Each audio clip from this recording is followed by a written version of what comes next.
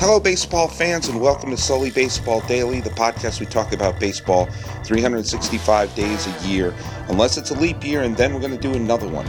I've been doing this every single day since October 24th, 2012. It's now the 15th day of October. We are 9 days away from the 4th anniversary, and I'm your host, Paul Francis Sullivan. Please call me Sully.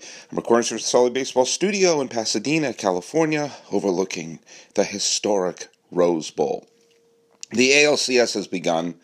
The first part of my prediction that I did yesterday from the airport was that the Indians are probably going to win both Corey Kluber starts, and boy, oh boy, yeah, yesterday was one of those tight games that we've had in this postseason. There have not been many duds. In fact, let's quantify that. A dud is a game that is pretty much, decided early and just sort of slides on to the end. Game 2 of the Red Sox and the Indians, where Kluber dominated, that was a dud. Games 1 and 2 of Toronto, Texas. Texas put up a fight, but you just got the sense that it was too little too late. So I'll call that 3 duds. And was there a dud in all the games between the Cubs and the Giants were at least interesting. 3 of them were one-run games. Dodgers Nationals, even the 8-3 game, that was 4-3 going into the 9th. Man, when you look back, when the Nationals got that 8-3 lead, and then they took that series was 5-5. That game 4 was 5-5. Man, the Nationals really wet the bed, didn't they? They really did. So I really have only counted 3 duds in the entire postseason. Both wildcard games were classics. Each game that ended all 4 division series were one-run games. Could have gone this way or that. That was we're having a heck of a postseason here. Even the sweeps, the Blue Jays and the Rangers ended with that wild, weird extra inning games, and the Red Sox, lost by 1 run in 2 of the games. A hit here or a hit there, and that's a completely different series. So this wasn't a 1-run game, but it might as well have been. It was 2-0. The Lindor home run was the difference. Marco Estrada, complete game loss. Those are always rough. Complete game losses are pretty rough, but we saw, this is part 1, the Indians are 3 wins away from going to the World Series. They're going to start Tomlin, who, as a friend of the podcast, Jonah Carey, said, had a deceptively fantastic game against the Red Sox, and if he can get the Blue Jays swinging from their heels. Now, I don't have animosity towards the Blue Jays. If the Blue Jays win the pennant, I wouldn't be like, damn it. Because there are players on there I really like, and it's also kind of a last dance for this. There's a sense of desperation on this team. But with that being said, I really would like to see Cleveland go forward. If the Blue Jays win today, it won't be devastating. I won't be swinging at the wall. I am rooting very, very hard for LA over Chicago. I've said that over and over again. I've not been subtle about that. But I want to address something that a fan of the podcast and a friend of the family has wrote to me. Carol Leach, who I've known since I was a kid. My family is friends with their family and everything, and she saw that I did not give the Division Series MVP to Clayton Kershaw, and she was perplexed by that. I said, they won both of his starts, came out of the bullpen and get the save. How is that not the MVP? It's a great question. It really is, and I'm going to address it here.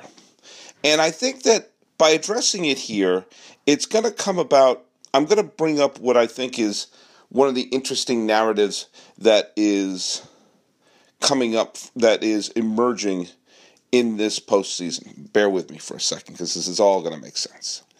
I couldn't give Kershaw the MVP for this reason. When you're a pitcher and you pitch to a 5.84 ERA, and he made 2 starts, and he averaged less than 6 innings per start. I think that's correct. Well, let's do the math on that. He pitched 12 and a third innings, and 2/3 of those innings were thrown out of relief. So he didn't go very deep into the game, certainly not game one. He didn't go as deep as he wanted to in game 4. And while that high ERA is a little bit deceptive, because he let the bullpen let his inherited runs score, he did let up 8 runs in 12 and a third innings. Now, he came out and did not go as deep into the game as you would want. He came out, he got the dominating save to this absolute stunning everyone by coming out and getting a save. He did strike out 19 batters in 12 and a third innings and only walked 3. So you can break down his stats and say, okay, there's some really, really impressive parts to those stats. But if I'm going to give a pitcher the MVP of a series, they have to be dominant. I gave Jon Lester, even though he only pitched 1 game, because that 1 game was so critical. That Johnny Cueto was on. He was on his game, big time. And if Lester had merely a good game, and not a spectacular game, then the Giants are up 1-0 and the entire complexion of that series changes. If the Giants are up 1-0, they go back to AT&T Park knowing that Madison Bumgarner is throwing 1 game, then that's a guaranteed, almost best-case scenario for the Cubs, that it will be, tied at 2 going back to Wrigley with Cueto on the mound. And damn, it was almost that. It was almost that. It was the Giants needed to hold on to a 3-run lead in the 9th, and we could have had that. But let it go, Sully. So I think that in order for me to give an MVP to a pitcher, you have to have that kind of performance. Now, with that being said, an interesting narrative is starting to build with Clayton Kershaw, and that is the postseason redemption. Now, I've said it, and I'm falling into the trap. It is dangerous to try to talk about a narrative before a series is over. That's dangerous. You shouldn't do that. Narratives are in retrospect. So the narrative that seems to be building this year could be the redemption of Clayton Kershaw. When you take a look at, this is going to be a topic of an upcoming podcast I'm probably going to do on Monday, but I'll give you a preview. It's been a while since we've had a legit superstar, potential Hall of Famer, getting their World Series ring. It's been a while since we've seen that. And in fact, the last time you could say it, the last time you could point to it, we didn't know these players were Hall of Famers or potential, or potential superstars in Bumgarner and Posey back in 2010. In fact, Lincecum was the one who was the star of that team. But every year since then, if there's been a Hall of Famer or a superstar who gets a ring, they're padding their resume, whether it's Molina, whether it's Pujols, whether it's La Russa, whether it's Ortiz, whether it's Lester, whether it's Pedroia, whether it's Bumgarner and Posey. I don't know if there was a Hall of Famer, excuse me, didn't mean to cough right there, didn't know if there was a Hall of Famer on last year's Royals team. There very well may not have been, or maybe one of the young players will grow up and develop into a Hall of Famer. But there isn't that sense of like when Pujols finally won in 2006. Or, someone's going to cringe when I say this, when Alex Rodriguez won in 2009. Or Chase Utley or that great Phillies team. One of those players is going to wind up going to the Hall, and they got their ring in 2008, and there was that sense of there's a sense of coronation, the team that stuck together. It's been a while since we've seen that. Now, this Cubs team could very well have a Hall of Famer in its midst. The Chris Bryant's one of those players may have that Hall of Fame type career, and winning a ring early, a la Jeter, a la Posey, might be what we'll remember about this World Series. But Kershaw is one of those players who's in the postseason, who's already putting together, I may have to cough, already putting together a Hall of Fame career. And if he wins the World Series, this would be his crowning achievement moment. Remember when Paul Molitor finally won a ring, or Dave Winfield finally won a ring, or those great pitchers like the Maddox and Glavine and Smoltz and that whole bunch finally won their ring? There was a sense of, wow, Randy Johnson and Curt Schilling finally getting their rings. Pedro Martinez, that sense of a coronation. Pudge Rodriguez, who I hope gets into the Hall of Fame.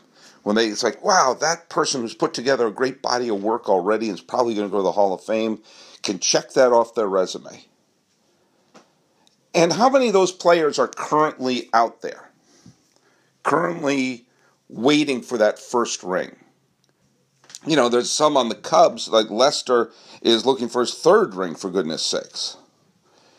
But taking someone like Kershaw, who, as I said, the lone thing on his Dodger resume that separates him from all the legends right now is the postseason glory that Koufax had, that Drysdale had, that Jackie Robinson had, that Don Newcomb had, that Valenzuela and Hershiser.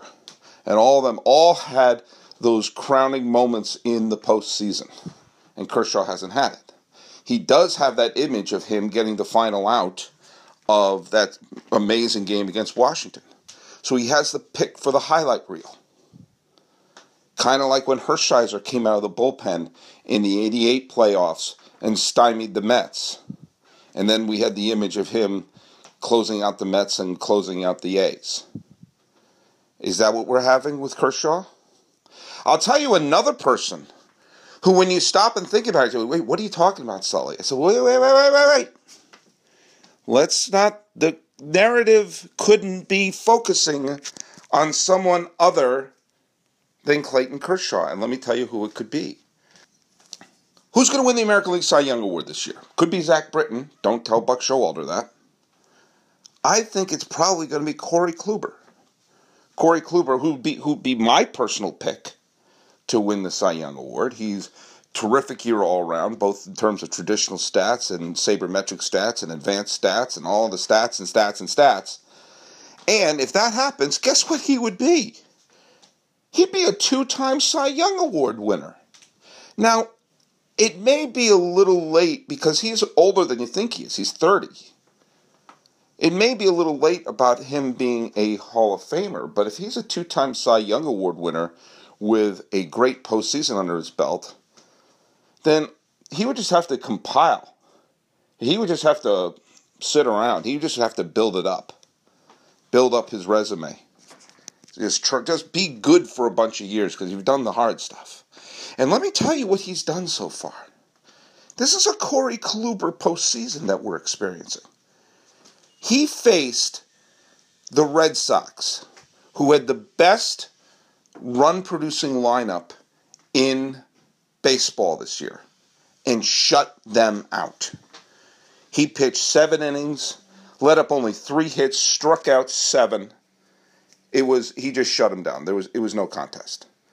Then he faced a Toronto team that could slug with anybody. Think about it. Donaldson, Encarnacion, Batista, up and down that lineup. Granted, Russell Martin is not hitting at all, but Troy Tulowitzki. And he held them scoreless for 6 1/3 innings. Granted, he wiggled in and out of trouble. He let up 8 base runners, but he struck out 6 along the way and got a key double play along the way. And so he has gone up against not chumps, big-time teams with DHs, without holes in their lineup. Let me give you what his postseason line is. Do you like wins? He's 2-0 in 2 starts. He's thrown 13 1/3 innings, which means he's averaging about 6.5 innings, or more than about 6.5 innings per start. That's what separated him from Kershaw, in my point. Also, the other thing is no runs. No runs, 9 hits, and 13 strikeouts, nearly a strikeout per inning pitch. And doing it against 2 teams that are not exactly a bunch of banjo hitters. So if I'm looking at this postseason, who is the narrative going to be? Who's going to capture this postseason? Now, it could very well be Jon Lester.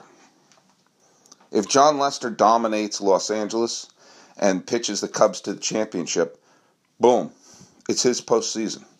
And he has his share. I mean, he's a fantastic postseason pitcher. He won, he didn't win Who Owns October in 2013 as a pitcher. That was Michael Wacha. But he won Who Owns the World Series. He had a fantastic World Series. Pitched the clinching game in 2007. Helped the Red Sox win in 2013 again. And obviously had the spectacular Game 1 against San Francisco. Could be, I don't know if there's a pitcher. I mean, Marco Estrada is terrific, but I mean, the Blue Jays have to start winning some games here.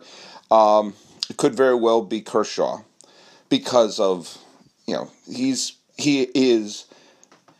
has that kind of Dan Marino stigma right now. Marino was statistically the best quarterback, but didn't have the Super Bowl highlight to go with it. The minute he gets that championship to go with it, all of a sudden, all discussion about... Then you can turn to discussion of where he fits in the all-time greats. Not that I think that it should be dependent on this. Not that I think that his legacy is dependent on whether or not he wins in October or not. But it kind of sort of does in the grand scheme of things. If I want to call him the greatest Dodger of all time, someone will say, yeah, but... He wet the bed in 2013. He wet the bed in 2014. He wet the bed in 2015. Okay. He has to dry the bed. This is the campaign for Clayton Kershaw to dry the bed. But Kluber. Kluber is out there. Kluber is deceptive. The fact that Kluber is a pitcher who's he's a really good pitcher. He's a solid pitcher. You could wake up one morning sometime in November if he pitches the Indians to the championship and gets a Cy Young. You could wake up sometime in November and say, Corey Kluber's a 2-time Cy Young Award winner and led the Indians to the World Series. Really? Is that who he is? Now, that may make him a potential Hall of Famer. That may make him Brett Saberhagen, who's also a 2-time Cy Young Award winner who pitched a team to the World Series. But you know what? That's not bad. Kluber, right now, is the man who is owning October. Kluber is the one who is turning the entire series and the entire postseason away from Boston, who had the best offense, away from Toronto, who unseated the Texas Rangers, who had the best record. The whole story around Cleveland going into this postseason was, too bad. Too bad. They lost Salazar. They lost Carrasco. They're not full strength. It's too bad. It's too bad because if they were at full strength, this might be a pennant contender. And that's the sort of thing that could raise the profile of him in this postseason. Remember when Hershiser won in 1988? One of the things that made it so incredible were, first of all, the Mets and the A's were so much better than Los Angeles. But one of the other things was L.A. was just banged up. Pedro Guerrero was banged up for most of that season, was traded away for John Tudor, who got so hurt that he couldn't even finish his game in the World Series. Valenzuela was hurt. Their outfield was a mess. Kirk Gibson was hurt, save for the one at-bat against Dennis Eckersley that everyone remembers. But save for that one at-bat, they had an outfield of Mickey Hatcher, John Shelby, Mike Davis, Mike Marshall, Jose Gonzalez. I mean, there was one other outfield they had up there who just couldn't hit. They started Danny Heap. This was a team that won the World Series. And they jumped on the back of their star. Well, this is a team that saw their number 2 starter get hurt, their number 3 starter get hurt, and their number 4 starter cut his finger playing with a damn drone. And yet here they are, 3 wins away from the World Series, on the arm and the strength of Corey Kluber. Now, Did Corey Kluber win the MVP of the division series? No, he didn't. I gave it to Jose Ramirez because A, he batted .500, B, he was involved in every big rally, and C, he played spectacular defense. So get on me a little bit if you have trouble with that.